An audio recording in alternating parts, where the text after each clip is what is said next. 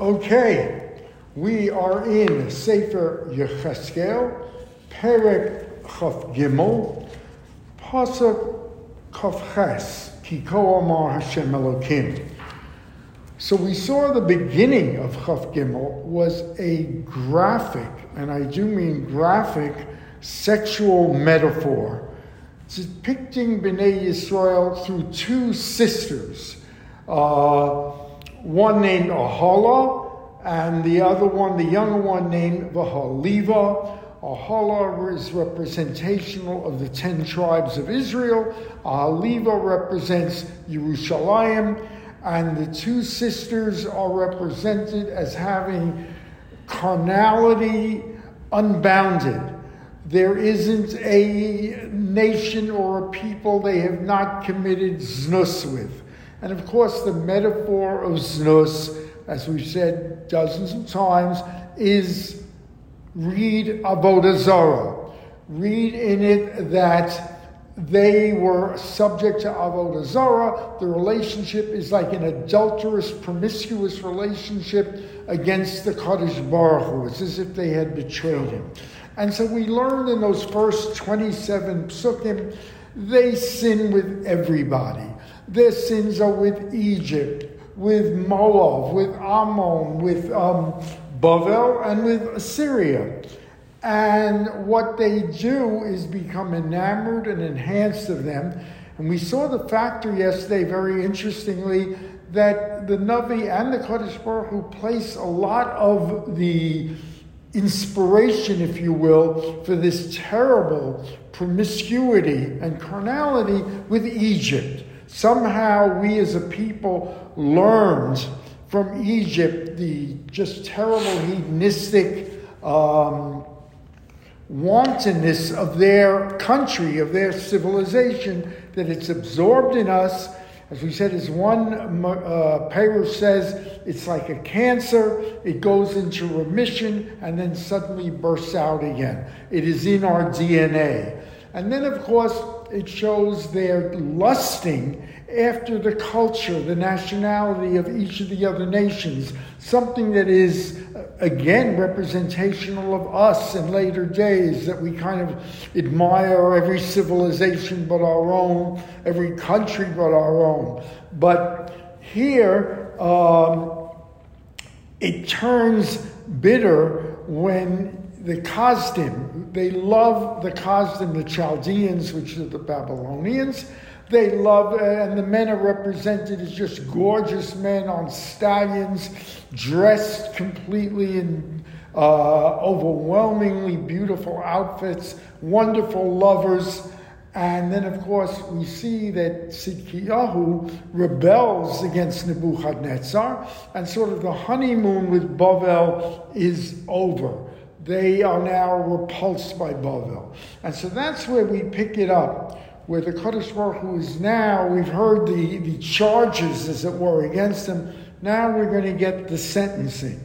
But a little short while ago, we said the worst sin was murder, right? And now it seems to be back to the unforgivable sin being Avodah Zarah. So I got the impression when we were talking about how we could figure everything but murder, that if you could even live with Avodah Zarah if we weren't killing each other. All right, so the blame for the downfall is Avodah Zarah, but there are the Mefarshim. It is especially like the Rambam, who says you can't have a society. You can have a society doing Avodah Zarah. You can't have a society that's murdering each other. The fabric comes apart. So it's like choose your poison. It's both that brings down a society. So now the Navi is instructed to say to these two sisters, Ohila and Oliva, we're on Pasuk Kaf Ches, Ki Ko Amar Hashem Elokim, Hineni nosnecha biyad asher sonisa. Now I'm going to give you into the hands of the nation you hate. It's now Bavel. V'lakhu kol yigiecha I am going to give you Asher Sonisa, Asher Nakon Nafshech Mehem, that you just are repulsed by them. So I'm going to give you in their hands for Asu Osach Bishinav Alokhu Kol Yigiecha. They are going to deal with you in hatred. Bavel. And they're going to take all your strength and all your toil. They're going to leave you naked and bare. And when they do that, it will just lay bare, as it were, the extent of your promiscuity, of your carnality, of your libidinous, licentious lifestyle. And this will be done to you because of your promiscuity, how you followed the other nations, and you just defiled yourself in their avodah zarah. And now he's addressing Ali Boy, because the other one is gone, the 10 tribes. And he says, and now, just like with your sister, I am going to give you this kos, this cup in your hand. A cup that contained all the lust for avodah zarah, all the poison of the societies you lived in, all the poison of your sins. And it is a very deep and wide cup, as we're going to see. You are going to drink of that same cup. Amukah, deep, harchava, wide, and this will make you the laughing stock of all the nations of the world. You will be the object of scorn and humility, because it is going to be so much wine in there. There is so much that you will have to absorb. And of course, the cup represents avodah zarah, idolatry. Shikaron b'yogon timolei kos shama ushmama kos hachosech shomo. It is going to fill you with drunkenness, but a different kind of drunkenness, not the joy and good feeling of wine. It will fill you with a drunkenness that brings you terrible sadness. Yogon timolei kos shama ushmama. It is a kos of desolation. Kos hachosech shomo. It is the same cup that your sister Shomron, again representing the 10 lost tribes, drank of. V'shasisa also, and you will drink from it. It's going to inspire you to avodah zarah.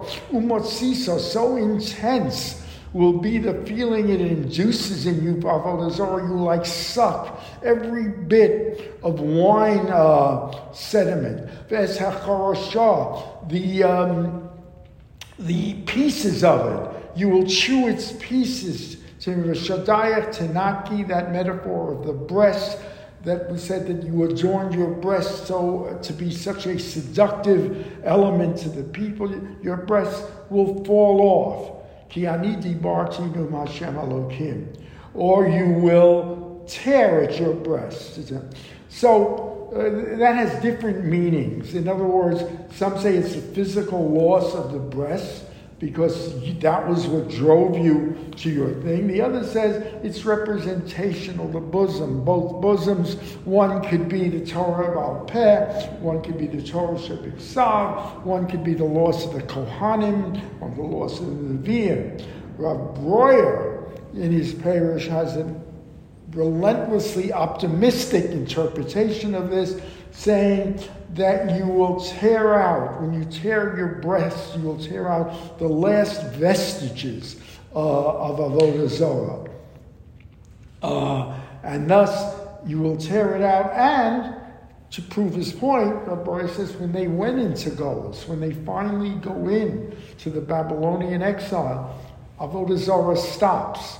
So that could be the sign that this is what... Well, it only stops in the very direct and literal sense that you're not praying to something that you call a God.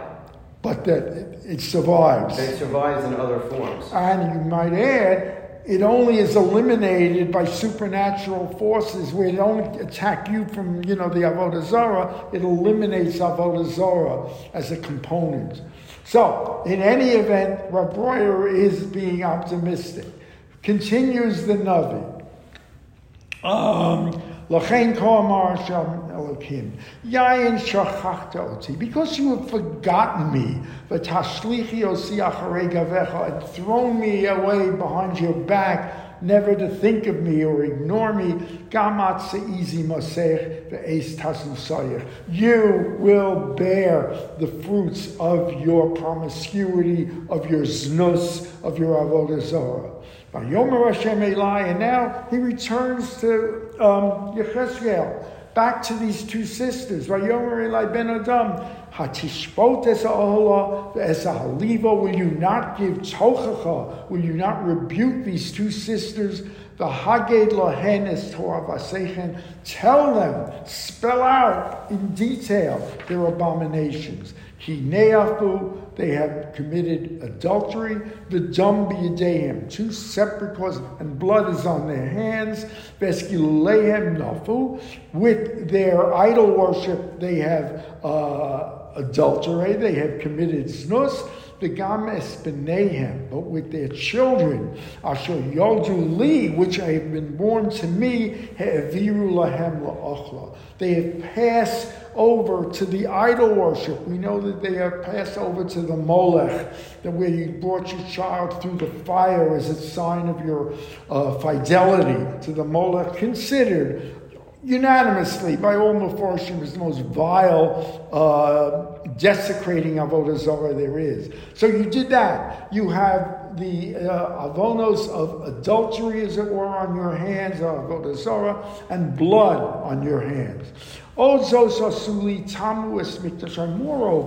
what they did is they defiled my mikdash by Yom Hahu v'Shabsosai Hilelu, and desecrated my Shabbos. And the Mefarshim tell us, very strangely, they would have the bris in the Beis HaMikdash, like according to the law, Kedas v'Kedin. And then after, they would sacrifice to the Molech, a very strange, combination of the two. And then they would mechalel on Shabbos, they would bring the child in to be brised on Shabbos, and then bring their avodah zarah in. That's what a society they were. But it's true for a lot of Jews today.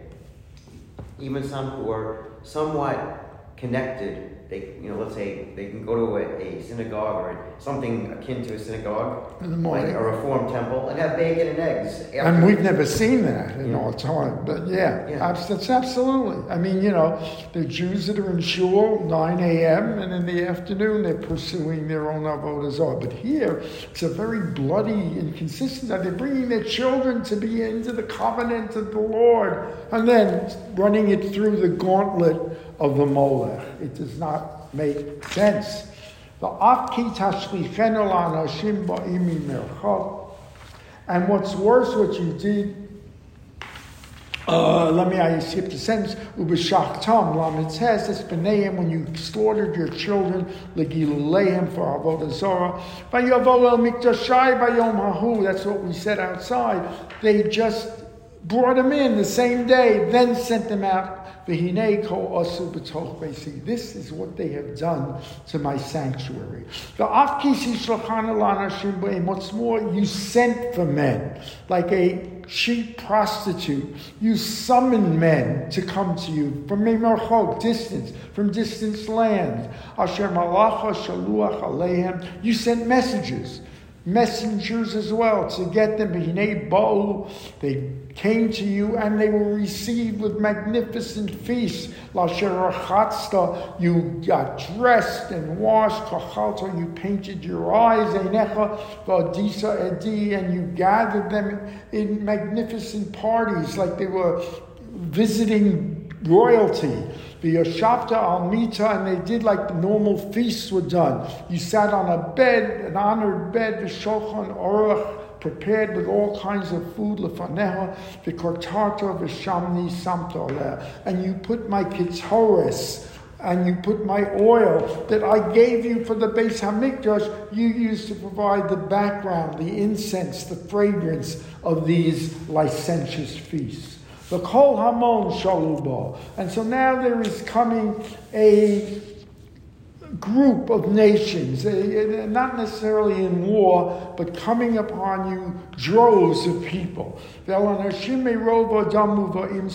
they will surround you at Yoteba Midbar. They're coming from the desert, which could indicate not necessarily such a high class of suitors, because and what do? You put smidim on your day, bracelets on your hands, because you're still adorning yourself. You're still getting for pits to greet these clients, as it were. Some say that so desperate are you for their attention that when they come, these people from all over, you give them the bracelets and you give them the crowns instead of you being seduced financially.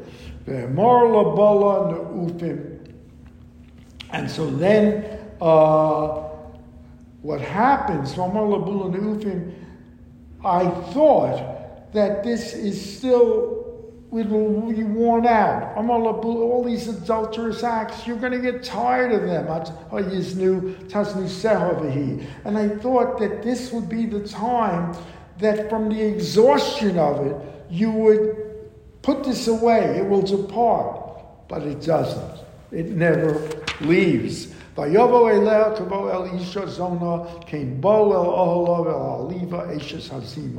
as they came to these women of ill repute, so are they going to come to Ahola and Aliva, these sisters in promiscuity. Righteous men will judge you. This is puzzling because it means men from other countries. We were told yesterday they are going to apply their law, which could be much harsher, more different than my law. But it also could mean Anshim Tzadikim, these people, the judges of other nations, Bavel, Egypt, that your sins so loom over them that they have a certain sidkis. I would accept their judgment over yours, so that they will judge you. Those two twin charges, you have committed adultery of Avodah Zarah, and there's blood on your hand.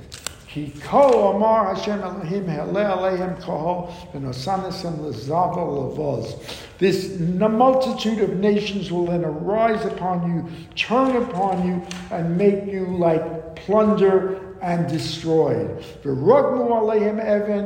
They will stone you, Kol of Oreo son becharosehem, stab you with their swords. Benechem uvnosechem yahargu, they will kill your children. Uvatehem be'esh yisrofu, burn your homes. It'll be total devastation. Vehishpata zima min ha'aretz, and then the zima, the promiscuity with your destruction, will vanish. And the women will have lost this taiva to do these terrible things. I will put your perfidy, your promiscuity on you. You will have carried these gilulim, these avodah zorah, and then v'yadatim ki ani Hashem Elokim. You will finally realize I am God, your God. So now the window is closing. We are getting very close to actual destruction. Nebuchadnezzar is now at the gates. And so we will pick that up in Yirtzeh Hashem, 8:45 a.m. tomorrow. Ad Kan.